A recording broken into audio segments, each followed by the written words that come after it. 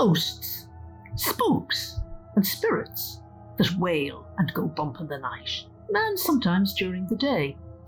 Believe in them or not, there's nothing like a good ghost story. They're the stuff of legend, of tales and folklore, and Ireland is full of them. A happy haunting ground, in fact. And not just for Halloween. So in this series, we're going to take a look at spectres of all shapes and sizes, and hear about the where, why, and how of Ireland's leading position in the haunting stakes. You could be in for some surprises. We all associate Dracula with Transylvania, yet Bram Stoker's inspiration might have been right here. It's hardly surprising. Every self-respecting castle, abbey, theatre, stately home, graveyard, jail, and especially pub has its own spirit, from banshees to imps and poltergeists to pukas. But firstly, of course, comes the obvious question. Do you actually believe in spooks? Perhaps you take a light-hearted view. After all, ghosts shouldn't be taken too seriously. They're more to do with fun, with scary stories and atmospheric visits and outings with friends. You might be a cynic, or see the financial possibilities from the other world. After all, you can get money from all sorts of spirits, whether you're drinking them or being scared by them. Properly linked with creaking floorboards and bad insulation, well, they can make history more colourful and profitable. You could, of course, take a more serious view and think that ghosts have more to do with trickery than with any treats. They can be used to play on the vulnerable and those looking for reassurance or contact with a deceased loved one. Of course, you might have encountered a ghost or think that you have and are curious. Or maybe you're just curious anyway. There are too many sightings and experiences to just dismiss them out of hand.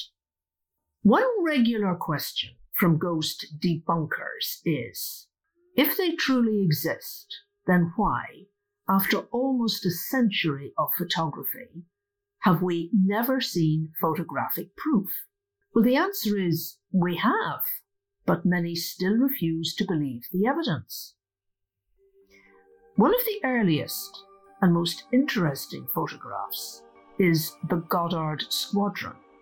This one was taken in 1919 on the orders of RAF squadron leader Sir Victor Goddard. He decided on a group picture. All were very surprised when it included one mechanic, Freddie Jackson, a member of the squad, who had tragically died a few days earlier from an accident with a moving propeller on an aircraft.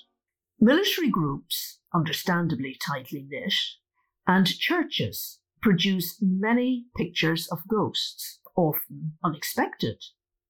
The ideal, of course, would be a clear photograph of a known ghost. Step forward the Brown Lady, named for her brown brocade dress. This photograph was published in 1936 and has been called by some experts, after excluding any photographic manipulation, a genuine picture of a ghost. The subject, Lady Dorothy Townsend of Rainham Hall in Norfolk, had appeared several times before the photograph was taken. It is said that she haunts the hall following her unhappy marriage in the 17th century as the second wife to Lord Charles Townshend. He had a violent temper, and some claim that he locked her up after her supposed infidelity. It is more likely, however, that her sister-in-law invited Dorothy Townsend down to stay, knowing full well that Townsend would never let her leave. Dorothy died in 1726 of smallpox and has been photographed on the staircase. The Amityville murders in 1974, in which a 23-year-old Ronald DeFeo gunned down his parents and siblings, inspired a famous film. In December 1975, the Lutz couple and their 3 children moved in with the bargain purchase of the house concerned. A priest blessed it and revealed that he felt a slap and was told to get out. Soon afterwards, doors were ripped from hinges, cabinets slammed, and slime oozed from the ceiling. There were also strange odours and sound. One night the children's beds slammed up and down on the floor. Unsurprisingly, the family moved out. Maybe it wasn't such a bargain after all. However, a TV crew came down and left automatic infrared cameras running all night. The picture of a ghost boy was the result. Now, there have since been court cases over the truth of the stories around the murders and the ghostly action in the house. There have been claims of hoaxes. The photograph, however, remains. Girls in Manila is a photograph that was taken some 20 years ago and shows a happy group of young, carefree tourists who had been joined by a spectral figure. It seems you never know when a ghost is at hand. In 1987, a Mrs. Sayer thought that it would be really good fun to be photographed in a small aircraft cockpit. She was surprised to discover she had been joined there by a ghostly pilot. It is very difficult to fake a ghost picture effectively. Figure proportions have to match up. Sharp focus figures look out of place set against soft focus backgrounds. Double exposure, that's when 2 photographs are taken one on top of each other, is technically hard to plan well. Ghostly feet, or lack of, can be a giveaway, as can the old trick of grease on the lens. However, a recently published picture of an Irish ghost has ticked so many boxes that it could become a classic. The photograph was taken by a Derry mother on a walk with her children in a wood near to the Brandywell and Carrigan's areas. One picture showed the children running ahead of her, laughing. When the woman opened up and studied the picture, however, she noticed an eerie figure wearing old-fashioned uniform, standing by a tree, looking over towards the camera. She also saw in another photograph taken on the walk a man's face behind one of her children. The full-sized figure in the first photograph was transparent, which when added to the fact that it was perfectly in proportion to its surroundings, drew interest from the media. The photographer had said that she had not attempted to alter the picture in any way and in fact would have had no idea how to do so. A newspaper published it, and the shot was also sent to local historians for some background research.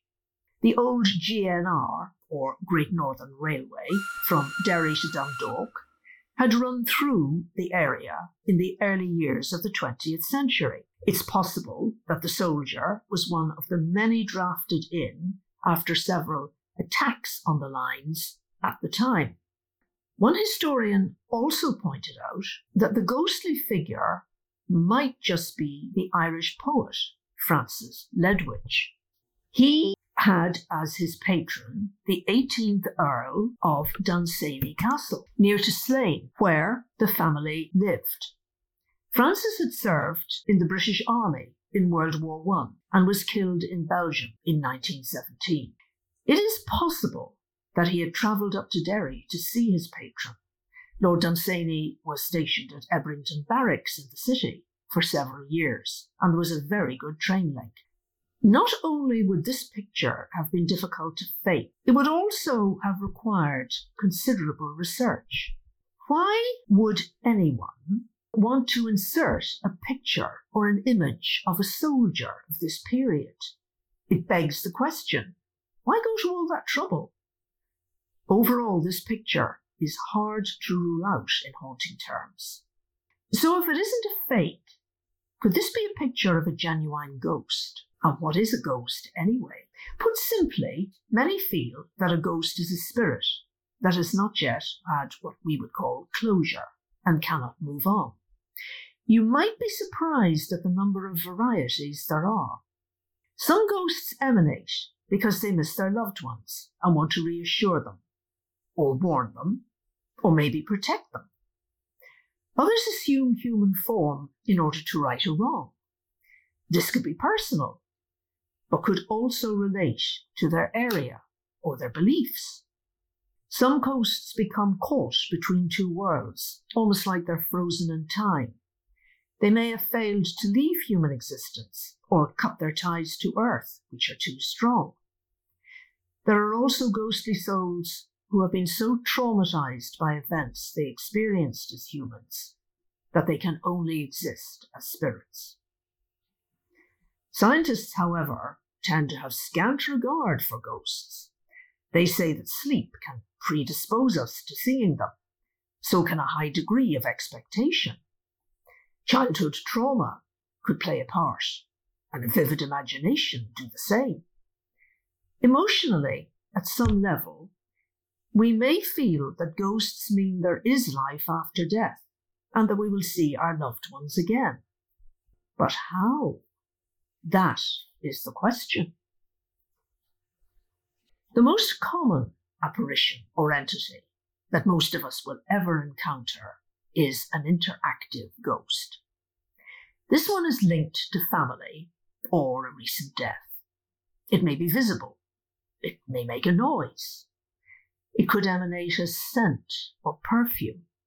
It could convey emotion with a hug, or the sensation or memory recall. It could also attempt to right injustice. And when it comes to righting injustice and putting the active into interactive haunting, it's hard to surpass one James Haddock. In early 17th century Belfast, James Haddock lived with his wife Arminella and their young son on what was then the city outskirts of Drumbeg. When he died in 1657, he left part of his land in the area to his wife and another section to their young son. He made Daniel Davis the executor of his will. Some months after the death, Daniel Davis started to court Arminella. We leave the reason to the listener's imagination. They married and had a son of their own. Now bear in mind that in those days, women's money was largely managed by their husbands. Davis altered the will so as to benefit his son instead of Haddock's child. Some 5 years later, one of the deceased man's old friends, a Francis Taverner, was riding over Drum Bridge late at night at Michaelmas, good haunting time, when his horse reared up and he saw the ghost, wearing a white coat, of his old pal, James Haddock. His astonishment was increased by the fact that the ghost repeated over and over that he should take Daniel Davis to court. There is something strange happening to my will. The ghost visited every night for the next month, pleading with Taverner to go to Arminella and tell her that justice must be done for their son. It then followed the confused and frightened man to Belfast, where he had fled, and told him that if he did not persuade her to right the wrong, dire consequences would follow. The confused Taverner talked to his chaplain, who involved the Vicar of Belfast. The three of them then visited Davis, who denied everything and refused to surrender the portion of land, which rightly belonged to Haddock's young son. Haddock's ghost then told Taverner to take the matter to court. When asked by a startled man about witnesses, he simply replied, "I'll be there when called upon." Now, by this stage, the entire county and surroundings had heard of the tale, and when the case was called in Carrickfergus under Bishop Jeremy Taylor, the courtroom was packed. Blinds were drawn and proceedings began. Counsel for Davis gave Taverner a very hard time, abusing him and sneeringly suggesting that he call a witness. The usher was promptly told to call James Haddock. There were some giggles at the idea of calling a dead man, and also nervous laughter. The mocking call went out a further 2 times, and then, very slowly, a hand, draped in a shroud, rose up from the witness box. A voice called out, "Is this enough?" as a thunderclap sounded. Now, that's what you call a witness statement. The crowd erupted, according to accounts. But aside from the drama and showmanship, the result was that Davis was found guilty of tampering with the will. He left the court in disgrace and died shortly afterwards when his horse shied on the way home and he fell to break his neck. As for James Haddock, he reappeared to say thank you to his friend Francis Taverner. His determination and single-mindedness continue to this day. In the pretty Drumbeg churchyard where he is buried, despite the best efforts, his gravestone refuses to stand upright. Some of his family members say that it's to keep him in. The final word, however, goes to Bishop Jeremy Taylor, who deemed that the case of the ghost was true and said that he was the only ghost who ever answered a summons in a court. Think you're not smart enough to own a smartphone? Well, think again and think Doro. Doro phones are designed specially with the older person in mind. They're easy to use with louder sound and larger text. Plus numerous state-of-the-art features that don't compromise on performance or quality. To learn more about the full range of high-tech Doro phones, visit doro.ie. Doro phones. Make friends with innovation. Your free travel card can be used on all expressway coach services. Despite restrictions, we're staying on the road. Whether you need to attend a medical appointment or for any other essential journey, remember to travel with Expressway. Expressway, keeping Ireland connected. If you're enjoying this podcast, why not subscribe to Senior Times, the magazine and website for people who don't act their age? Or maybe you have a loved one or a friend who you know would love to read more. You can buy a subscription and have the magazine delivered direct to their door. To subscribe to Senior Times, visit the website at seniortimes.ie and like us on Facebook at facebook.com/Senior Times. Poltergeists, the name comes from the German language, are traditionally linked with female adolescents. They're mischievous. However, it is by no means their only style of haunting, most of which are linked to physical disturbances, from theatres to council houses. Knocking items over, slamming doors, switching lights on and off. Poltergeists are noisy ghosts. They can also be troublesome spirits, with individuals motivated to cause disturbance. Knocking on doors, flying objects, rattling windows are signs. Dublin's Olympia Theatre knows all about poltergeists. Lights can go on and off, stage costumes mysteriously disappear, and then there is young Charlie Parker, who has long been active in the theatre, which was once an old music hall. The bar is a favourite spot. Glasses can be thrown and coins rattled. Lights can go on and off. Poltergeists, however, can sometimes be much more destructive. In 2010, a young Cork family had to flee their council house. They put up with shaking furniture, screams at night, and strange noises. But when their young son levitated and was thrown from his bed, they decided that it was time to leave. They moved to relatives, and eventually a shaman was called in. He discovered spirits, some with origins dating back to the famine. Some poltergeists, however, are not easily removed.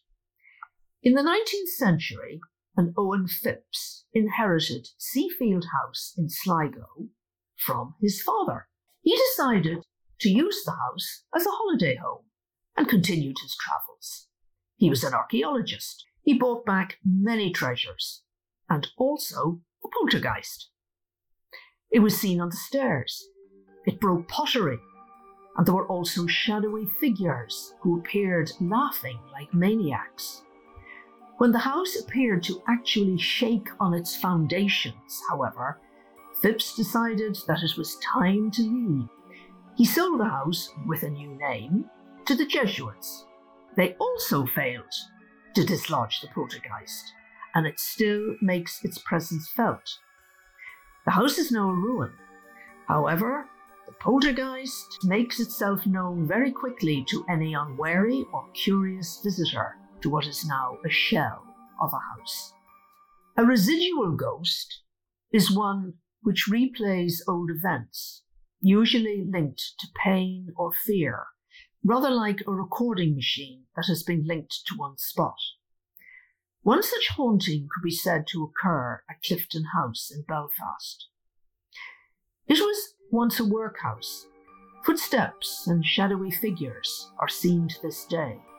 Jails are also known for residual haunting. Crumlin Road Jail in Belfast has several. One is a young man who was due to be executed. He was so terrified at the thought that his sobbing could be heard by other inmates for several days. He eventually hanged himself in his cell in the days preceding the event, but his nightly weeping continues. Don't assume, however, that all residual hauntings relate to distant times. One hotspot is the unlikely site of Connolly Station in Dublin. In 2011, a security guard bravely challenged a figure. It was floating several feet off the ground and wearing a grey uniform. This happened in the early hours when the station was eerily quiet. When challenged, the ghost simply melted quietly away.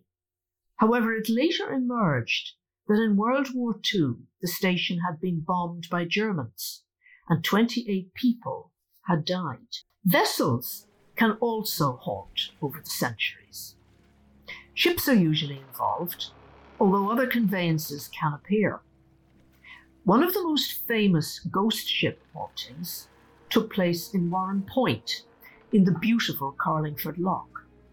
In 1833, the paddle steamer, the Lord Blaney, left Warren Point for Liverpool. Unfortunately, a collision near to the Welsh coast resulted in the steamer being scuttled on a sandbank and holed. She sank within sight of the coast, with 80 passengers and 17 crew on board. The doomed vessel now famously reappears as a warning before a loss of life to shipping. A Michael G. Crawford told of one such encounter on a moonlit night in the loch. It was mirror calm, and a small vapour or cloud was seen approaching his vessel, and it was an old-fashioned paddle steamer. It tossed violently, the rigging flapped as if a storm was going on at the time, even though the conditions were flat calm. Suddenly it disappeared. The horrified passengers demanded a search, but there was nothing there.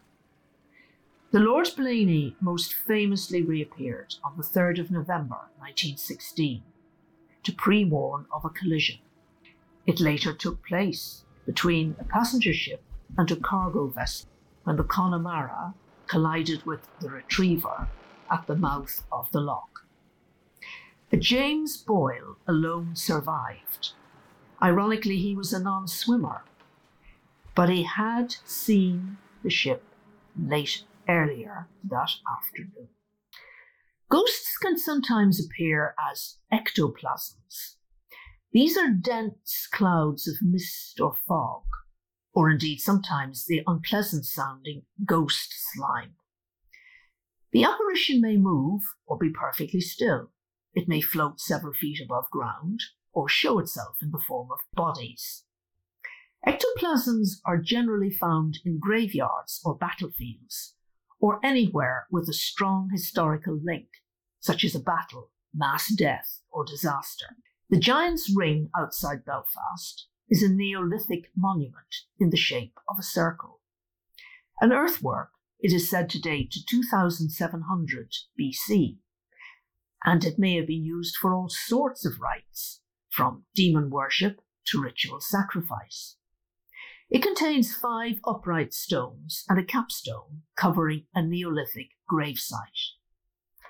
The Giant's Ring is famed for its mist, which can sweep in and completely disorientate visitors. One family emerged after 5 hours of wandering around in the mist, mysteriously drawn to the centre. Another group of children were trapped and terrified. The eldest child, however, had the bright idea of running straight through the mist as fast as he could, shouting, and his voice led the others to safety and a bright, warm, sunny day. Gettysburg Battlefield is one of the most haunted battle sites in history. The disastrous 1863 battle resulted in many hauntings. Sachs-covered bridge regularly has reports of sightings of fog and mists. Culloden, fought on April the 16th, 1746, and is where Bonnie Prince Charlie was defeated, also experiences hauntings and apparitions in the mist on its anniversary. On July the 12th, 1691, Aughrim saw the appalling slaughter of 7,000 people during the Jacobite Rebellion, and it also gives rise to reports of mists as well as harsh-rending cries. Orbs, on the other hand, are said to represent the souls of humans. They sometimes are spotted in photographs, and in these modern times show up on film, video, and even on security cameras. Orbs, however, can also be faked in photographs, a fact constantly pointed out by ghost debunkers. They can be transparent, they can come in all shapes and sizes, they can move at the speed of light, or simply hang shimmering. They have been seen in the Gaiety Theatre in Dublin, on a security monitor, in the shape of white globes the size of lampshades, which appear to be going up and down a flight of stairs. Elementals are entities which come in 2 varieties. The first are native spirits or protectors, earth, air, fire and water. There are mischief guardians, pixies, gnomes, sylphs, water sprites and salamanders. The other variety, however, has 2 infamous examples in Ireland. The subhuman elemental. Leap Castle, much more of which later, is the site of one, which has been described as a foul entity. More recently, however, another elemental has been noted linked to the story of Elizabeth Price. She was an Englishwoman who came to Ireland as part of the change in land ownership, which would create the settlers in Northern Ireland. In 1641, however, the Irish uprising unleashed bitter rage, and in County Armagh, many settlers were driven from the land. We know of this because Price contributed to what are called the depositions, legal accounts of their experiences. After a night in the bitter cold in a barn, between 170 and 100 people were offered safe passage, and Elizabeth Price bought it for her children. However, the group was then marched at sword point to the side of the River Bann, near Portadown, and under sword point pushed down in the bitter cold to drown in the icy water. At twilight, some visions or spirits were seen, one a male in the water. Elizabeth Price, however, saw the vision of a woman, upright, naked in the water. She had white skin and dishevelled hair and glittering eyes and closed hands. The figure stood waist high in the icy water, repeating, revenge, revenge, revenge in what were called ghastly tones. A priest, a minister, and a clergyman were brought, but the spirit would speak to none, and it appeared on and off for weeks as the violence continued. Now, it has been suggested that given the circumstances, Price was completely traumatized and imagined the ghost, but others also saw it. It's also worth remembering that Tully Castle, near Enniskillen, saw a siege take place, also in 1641. The tenants of the castle surrendered to attack on Christmas Eve, and the castle was burnt out on Christmas Day, with women and children inside. Their spirits are said to return each year on Christmas Day. For hardcore haunting, however, there is no doubt that a revenant is hard to match. They're named for the French word revenir, to come again. Folklore has deemed them to be animated corpses, some demon-powered. They return to haunt, to seek amends, to rewrite wrongs. These souls returning from the dead have been noted from the 12th century. This was the time when corpses sallied forth from evil conduct or absconded from justice and became marooned. Revenants seem to have had a full supply of suspicious husbands. One became so possessive of his wife that he hid in the rafters of their home to catch her with her lover, falling out and killing himself in the process. The mind boggles as to what his haunting was like. Revenants were believed to get out of their graves at sunset and return at sunrise. The only way to dispose of them was to take out their hearts and cut their heads off before burning them. Of course, the increase in reports of revenants in the 12th century could well be linked to a scourge of the times, the plague. Back then, people did not understand the process of putrefaction. Hence, fear and panic at the increasing numbers of deaths meant that people sought solutions anywhere, and corpses seemed like a pretty good bet. The Irish certainly had their share of revenants, but England, France, and Scandinavia also noted them. Still with us? Excellent. So having covered the basics, next time we'll look at Ireland's capital spirits in Dublin and Belfast and make a short trip to hell.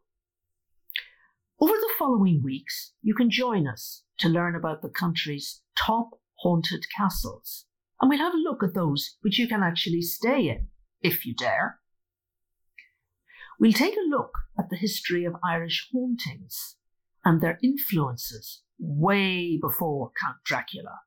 We'll also meet some ghost experts along the way, and a few ghostbusters to explain how modern technology can help the search. Of course, we'll have a few chilling, real life, if that's the phrase, ghost stories, and we'd love to hear yours. And we'll be coming right up to date with thoroughly modern haunting online. Yep, ghosts have taken to Zoom. But you don't need microphones or computers or extrasensory powers. Join us instead. In the meantime, happy haunting!